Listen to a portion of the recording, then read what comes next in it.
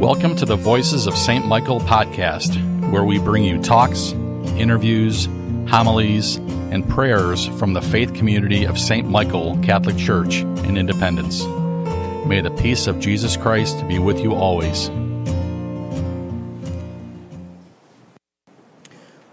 As most of us know, the ascension of Christ is celebrated in most parts of the world on Thursday, which is his actual day, liturgical day. There's a small percentage of dioceses in the United States that have transferred it to, have kept it at Thursday, but most have transferred it to this Sunday as we have in Cleveland. And I was reading in Catholic Daily about in Jerusalem that when they celebrate it on Thursday, it's also celebrated in a mosque. And this only happens in Jerusalem. It's there that one day a year, it's on the top of the Mount of Olives, that Eucharistic liturgies are celebrated in the Roman Rite, even in a mosque.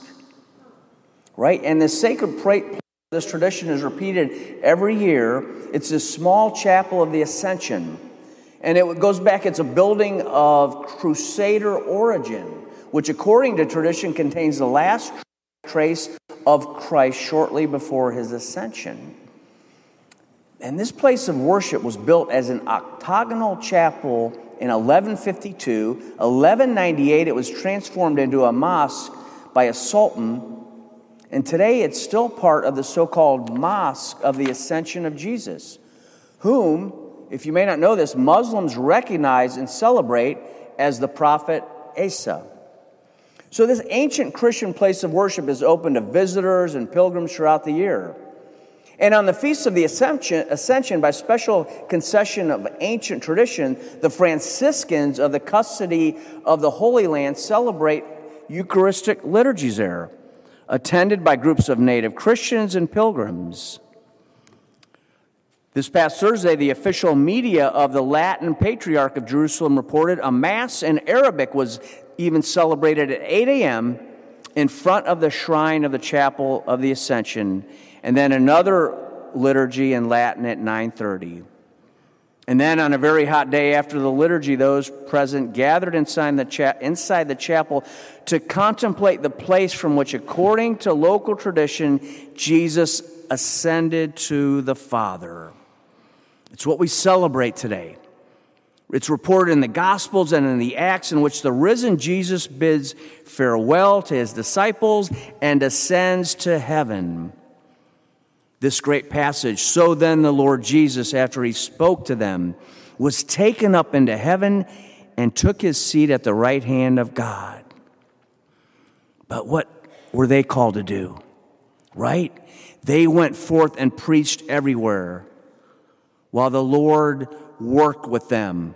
They came to know that God would not abandon them in this journey, to confirm the word through accompanying signs. And we've seen those signs, friends, in our lives in so many powerful ways. I read last week in a story about a man, Michael Barnes.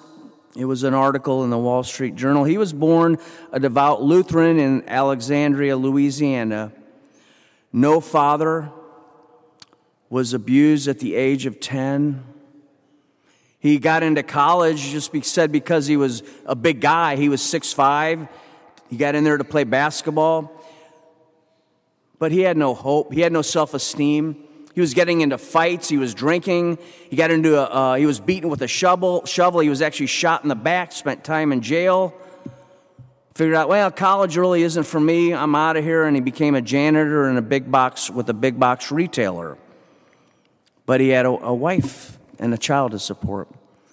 So he decided he was going to join the army. This was 1991. And through that winding journey, through God working through people he encountered, he converted to Islam. Now, something happened. When he converted to Islam, he was shunned by family and friends. Some wouldn't even speak to him. But one afternoon, he was in the field. And this sense of isolation reduced this big man to tears. But a Christian chaplain approached him. He praised his strength and intelligence, and he suggested, Michael, why don't you follow a different career path in the Army? Why don't you become a chaplain? Wow. And his life changed. He dedicated his life to education. 4 master degrees, 2 doctorates, including 1 in Christian theology. Michael is now Colonel Khalid Shabazz. He's a Muslim military chaplain. And he said this about that journey: nobody comes to me with good news. They are stripped down bare, crying in pain. My job is to transcend boxes and labels. People know I just want to take care of people. The colonel has come to know through his journey as a chaplain that our common humanity, friends, as children of God, is to admit our weaknesses, open our hearts to God's eternal love, and share that love for whatever time we have on this earth. Late Archbishop Fulton Sheen, in The Life of Christ, tells us that if Jesus had remained on earth after rising from the dead, the faith of his disciples would have still been focused on life in this world rather than on the next. Only a few moments before he ascended into heaven, his disciples were asking him, Lord, are you going to restore the rule to Israel now? But Jesus needed to draw his disciples beyond the focus of this world, and he did so by leaving this world and ascending into the next. It would now be part of the disciples' spiritual growth to desire to be with Christ, whom they could no longer see with bodily eyes, just as we too must long to be with Christ, whom we can only see with the eyes of faith. Then, as the Archbishop writes, in heaven, there will be no faith because his followers will see. There will be no hope because they will possess. But there will be love, for love endureth forever.